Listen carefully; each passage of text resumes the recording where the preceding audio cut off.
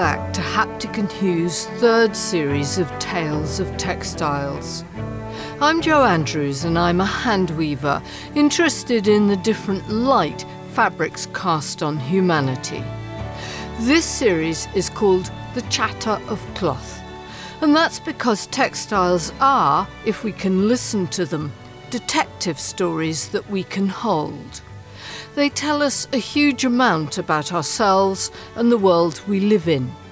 They also offer us a window into the lives of ordinary people, people whom history has largely forgotten. But by looking at what they were doing and making, we can find a way to understand more about who they were and how they lived.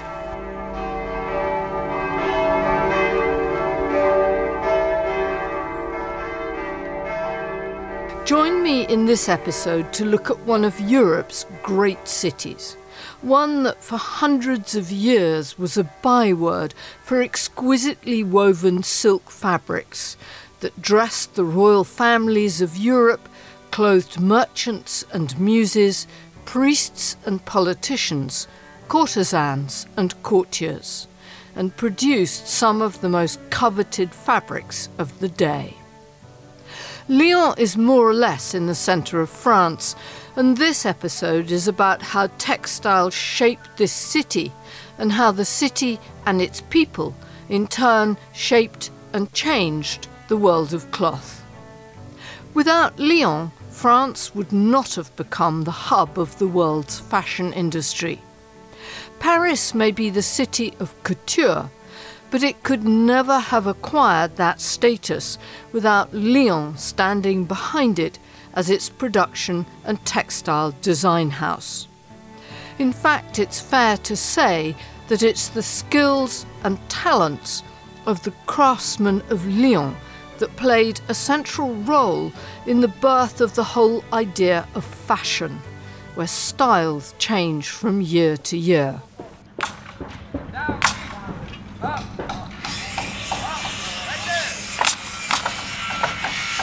We're in a very grand building in the centre of modern Lyon, in the restoration workshop of the Textile Arts Museum. The building is undergoing extensive renovation at present and is closed for a few years. The sounds of construction work are everywhere. But just before the textiles were packed away and transferred to another location during the work, the head of collections, Marion Falaise, let me in a side door to show me something extraordinary, a fabric of great beauty and skill that really makes the relationship between Lyon and Parisian fashion plain. It's a couture scarf, about 100 years old, made for a French fashion house at the height of the Art Deco period. Marianne speaks French here, and she is translated by Leslie Fondla-Dosa. Jo, peut-être que vous ne vous attendiez pas à un tissu comme celui-là, noir et doré. Jo, maybe you weren't expecting to see a textile like this. It's from the beginning of the 20th century. We wanted to show you a textile from the 20th century that would show you that our collections here are very rich with more modern fabrics. It's a scarf with very generous dimensions, two-colored, black and gold. In the middle of the composition, we have two poppies that dominate the composition. One has opened and the other one is still closed. In the lower part, we have a little bush with daisies on the other side to compensate for the composition of the bush. We have a large foliage. These elements of nature that are very stylized are completed by more geometric forms. Oui. En bas, un soleil levant. At the bottom, a rising sun, and at the top, a starry night sky. These two elements explain the title that was given to this scarf. Le jour et la nuit. Day and night. This piece is exquisite, woven in a black silk crepe with a supplementary yarn made of a gold lamella wrapped around a yellow cotton core. It gives the scarf an astonishing drape. It's simultaneously light and heavy. And yes, I was given permission to touch it briefly. Ce carré a été fait pour le marché parisien de la haute couture. This scarf was destined for clients of the high fashion houses in Paris at that time. It is one of the most complex and beautiful woven textiles I have ever seen, and draws much of its style from the art movements of the day. It was made in Lyon in the 1920s on a complex jacquard loom. It has 52 threads per centimetre in the warp. That's over 130 ends per inch, individually threaded by hand, with black silk yarn highly twisted in different directions to create a flat crepe structure. It was designed for the Maison Ducharne, set up by François Ducharne, who was trained in Lyon. He took himself off to Paris to create one of the first weave design houses that employed graphic designers to create new textiles. He worked with some of the top couturiers of the day, Paul Poiret and Madeleine Vionnet. He was also friends with the celebrated French novelist Colette. Colette a beaucoup écrit sur Ducharne. Colette wrote about her friend François Ducharne quite often. She even wrote, Colette, that François Ducharne was the man who could weave the sun, the moon, and the blue rays of the rain. Ducharne understood that if a design was going to work, it needed to be adapted to its use. And this piece does that absolutely. It's a fabric completely of its time and one of Marion's favourites in the museum's collection. Je crois qu'il y a un goût personnel pour le carré. I have a personal preference for scarves. Mm-hmm. We can see how you can stylize it by simplifying foliage, flowers, and at the same time, it's also a perfect example of Art Deco with the geometric designs and the choice of the gold and black colors. So what's interesting here is in this piece we have a concentration of Lyon's textile know-how. One of the strong points here in Lyon was to have textile designers who understood new weaving techniques and were able to transcribe their designs to a loom. That's one aspect, but there's also the fact that the threads and yarns used in this scarf are also a result of Lyon's know-how. In particular, the frisé gold thread that was used here, it's definitely a Lyon specialty. And even to this day, Lyon is renowned for this type of gold thread that is still produced here. In fact, no self-respecting member of the British House of Lords was seen without a little bit of gold thread made in Lyon on his, or occasionally her, robes. This scarf represents in many ways the height of Lyon's skills and its design approach. But just like the annoying child forever asking questions, I want to know why this happened in Lyon and who were the people who made it possible.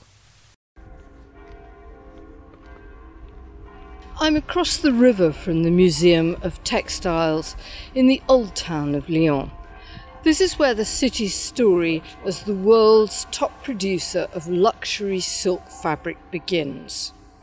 This part of the city is crowded onto the bank of the Saône River, its tiled roofs and cobbled streets framing the stone houses that face each other across the narrow streets. You can still see the gutters running down the middle of these lanes, which would have carried everything into the river. It helps us to imagine what the smells and sounds must have been like hundreds of years ago. These people were not rich or well-fed.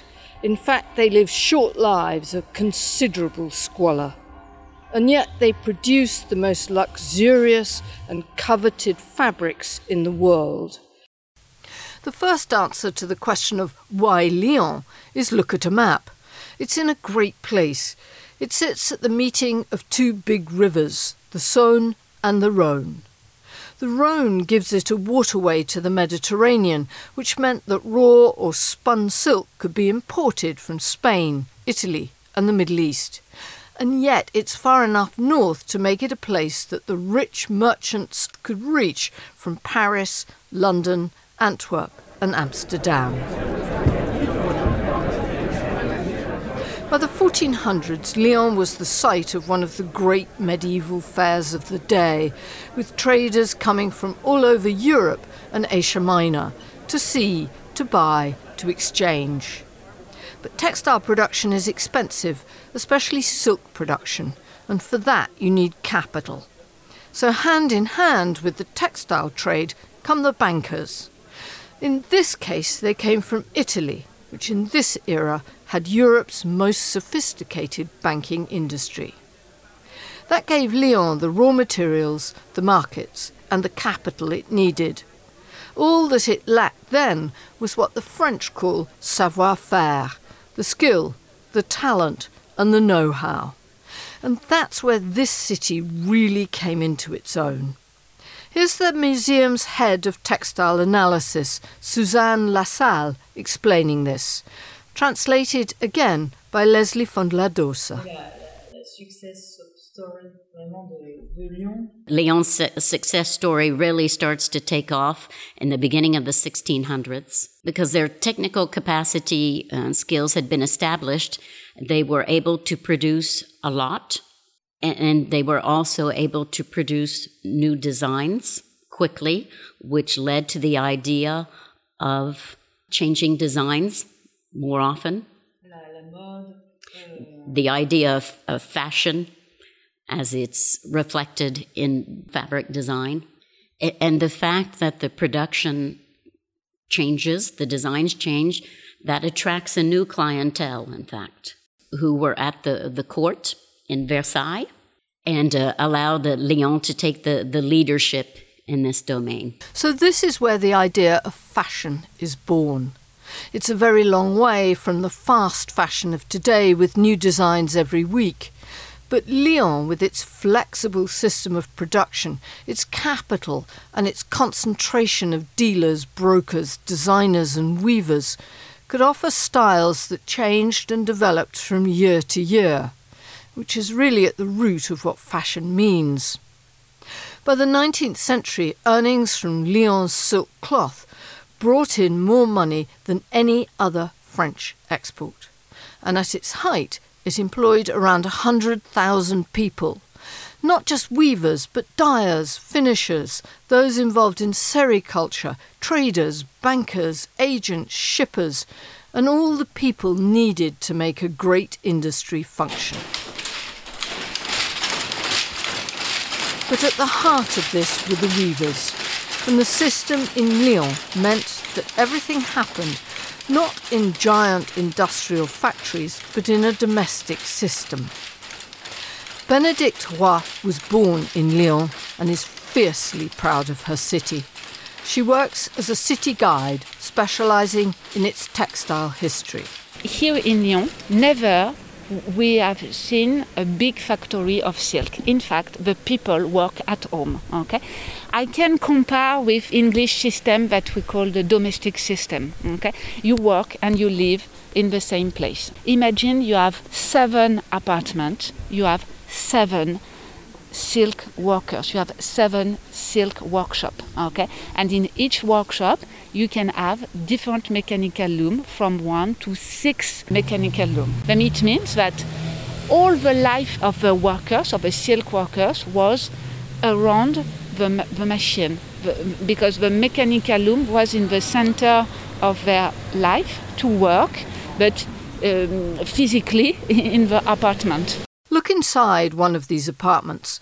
There's one that is maintained as it was by a living history foundation, the Soierie Vivante, and the looms dominate the single room.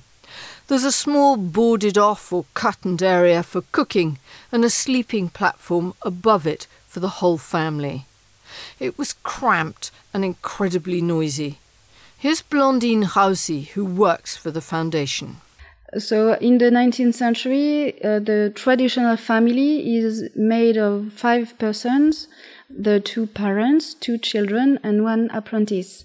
And everyone was sleeping in the same area. It's a sort of mezzanine. It's very useful because we win a room. As the ceilings are very high, we can make a mezzanine with the kitchen and the sous-pente, it's the bedroom. And everyone was sleeping, eating in this little corner. And it was also quite useful because you are directly on the place of work. So you just need to wake up in the morning and go to work. But that means also that everyday life is made with the work of the looms, and especially the sounds of the looms. And we said earlier that the children were sleeping in the sous-pente, in the bedroom, with the sounds of the loom, and they were able to sleep only with the sounds of the loom, like a lullaby. So really, the looms are part of the family also, and the everyday life. This was a tough life. Each weaver was responsible for developing his own skill and craft. He was paid on a piecework system. It didn't matter how long it took to finish a piece, the payment was the same. These weren't industrial workers in factories. They were individual or family artisans working for the cloth dealers. They had to be literate and numerate. Here's Benedict, the city guide again. It's the proof that it wasn't just a group of workers who spent this time to work, but it was people who know, write, count, read, and then it's the proof that it was the excellence of the workers. And you remember we talk about the silk as a complex weaving. You need to know to count, for example, because to prepare your mechanical loom, you must install several thousand of yarn of silk. It's very complex, and it's the proof that it was very clever people, in fact, and not just someone who work all along the day, who never think to other things. Lyon was one of the first places in Europe where labour began to organise and where the workers set up their own sick pay and welfare systems for themselves and their families. Lyon is one of the places Karl Marx had in mind when he wrote Das Kapital. There were workers' revolts and riots in Lyon to protest at conditions and exploitation by the silk traders. Here's Blondine Rausi, who works for the Living History Foundation. You never knew how much you were paid. So they wanted to create a minimum salary in order to have something to live on.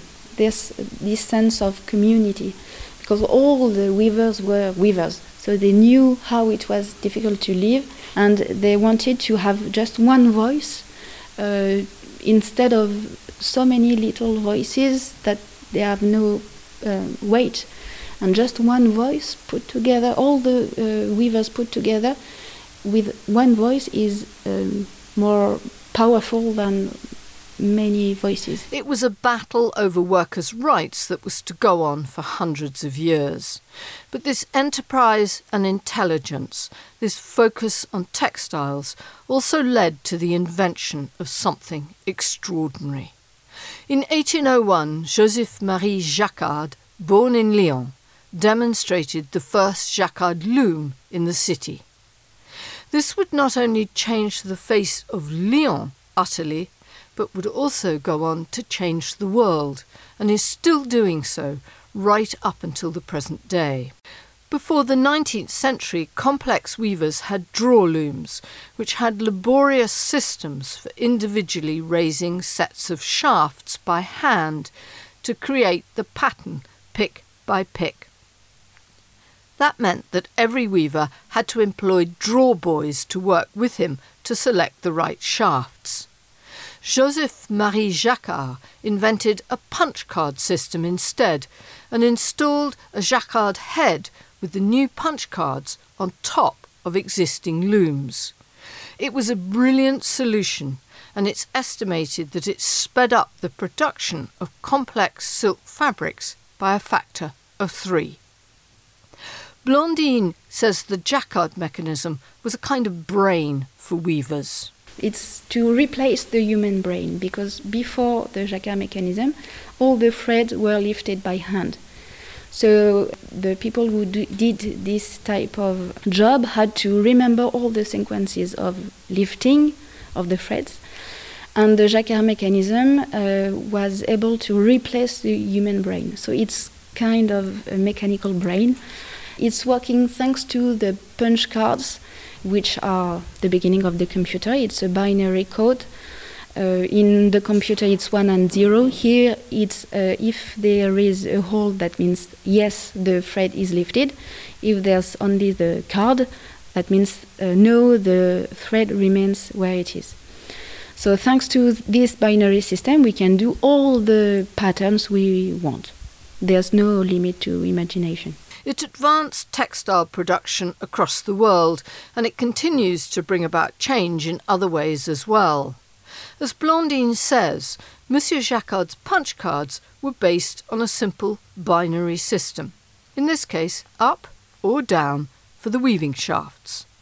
This was adapted by Charles Babbage in Britain later in the 19th century to create the first computer, which leads us step by step from weaving innovations to the digital age in which we now live. But at the start, this innovation was hated in Lyon as it put the draw boys out of work. Here's Blandine. The jacquard mechanism was not very popular, but we saw that it was very useful for production. And also, it was quite expensive to put the jacquard mechanism on a traditional loom. That's why at the beginning, not so much people could put the jacquard mechanism on their looms. Monsieur Jacquard also changed the face of Lyon as a city too. His jacquard box, which fitted on top of the old looms, meant that the ceilings of the apartments in which the weavers lived and worked in the old town were too low and the district too cramped. So the weaving community moved, bit by bit, to a new suburb of Lyon, high above the river, called La Croix-Rousse, the Russet Cross, where new apartment blocks were built to house the weavers, their looms, and their new jacquard attachments. I'm standing in front of one of the workers' buildings constructed in the early 19th century in La Croix-Rousse. Like so many others in this district, it's utterly plain. There's no ornament or decoration.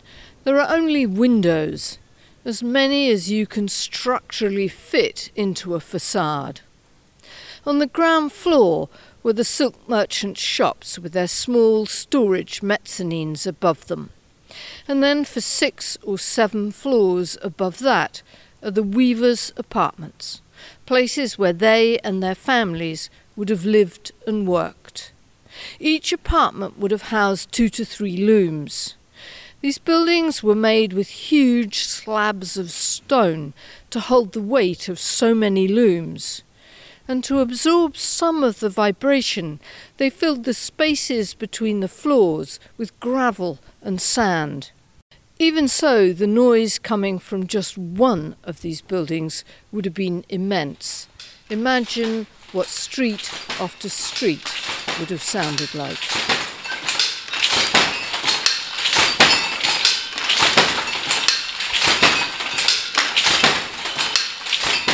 That's the sound of a jacquard loom weaving, just one. It makes a special noise which the Lyonnais call bissin-clac, a word that has transferred itself to describe the looms. At the height of silk production in the mid-19th century, there were an estimated 30,000 looms working in this city, making a noise that could be heard a good distance away. The weavers also created a network of paths through the city. These were essentially private passageways which allowed them to move about the city quickly, trundling silk or finished goods.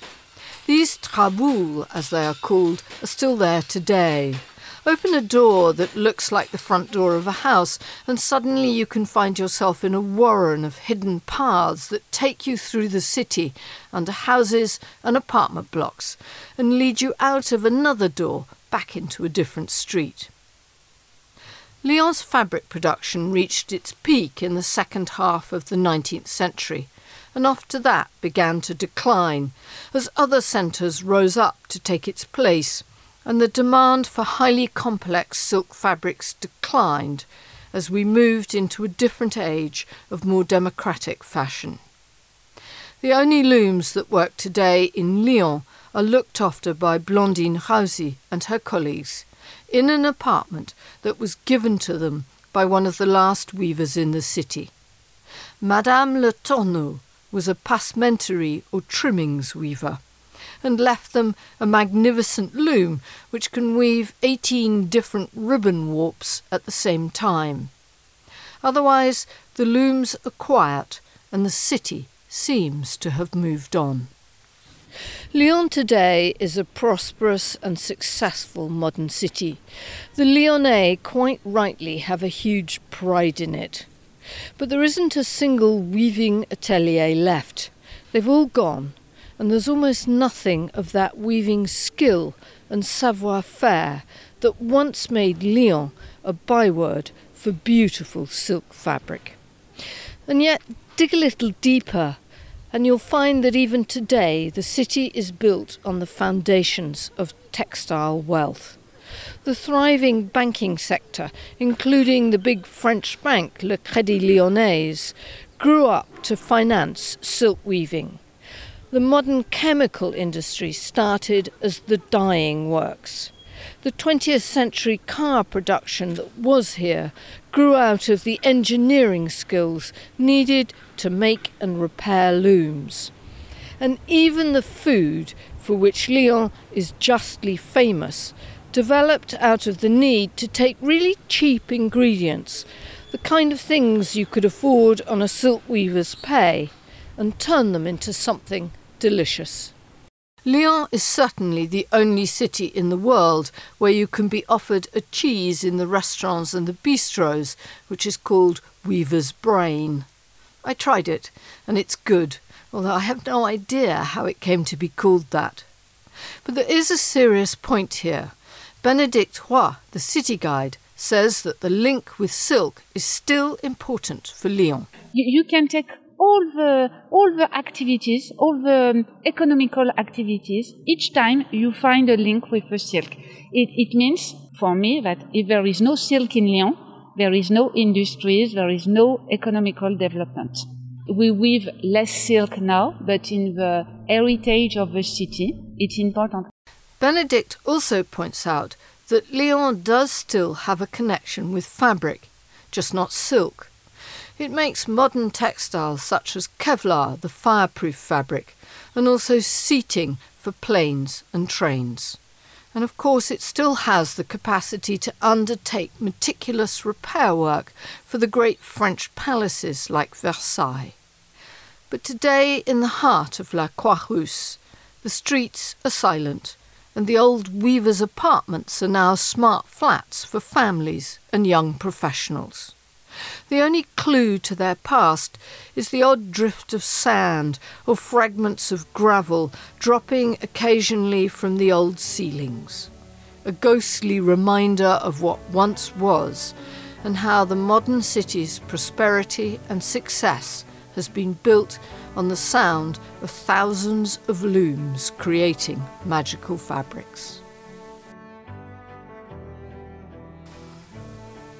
Thanks to Marion Falaise and Suzanne Lassalle at Lyon's Textile Arts Museum, to Leslie Fondladosa for valiantly translating, to Bénédicte Roy for her passion for her home city of Lyon, to Blandine Rauzy at the Soirée Vivante, and most of all to Stéphanie Angevin at the offices of Go Lyon, who played a big role in making this podcast possible. If you would like to find out more about them or about silk weaving in Lyon, you can find resources and links at www.go-lyon.fr. haptic-of-textiles-series-3. Thanks too to Bill Taylor of the Lark-Rice Partnership, who produced and helped to edit this episode. And lastly, to all those listeners who made this third series possible because they supported it via the Buy Me a Coffee button on our website. Next time, we'll be exploring a story of scandal and subterfuge. I'll leave you with 4 clues. Here they come: the American Civil War, rhubarb, smuggling, recycling. Join me next time to hear more, and thanks for listening.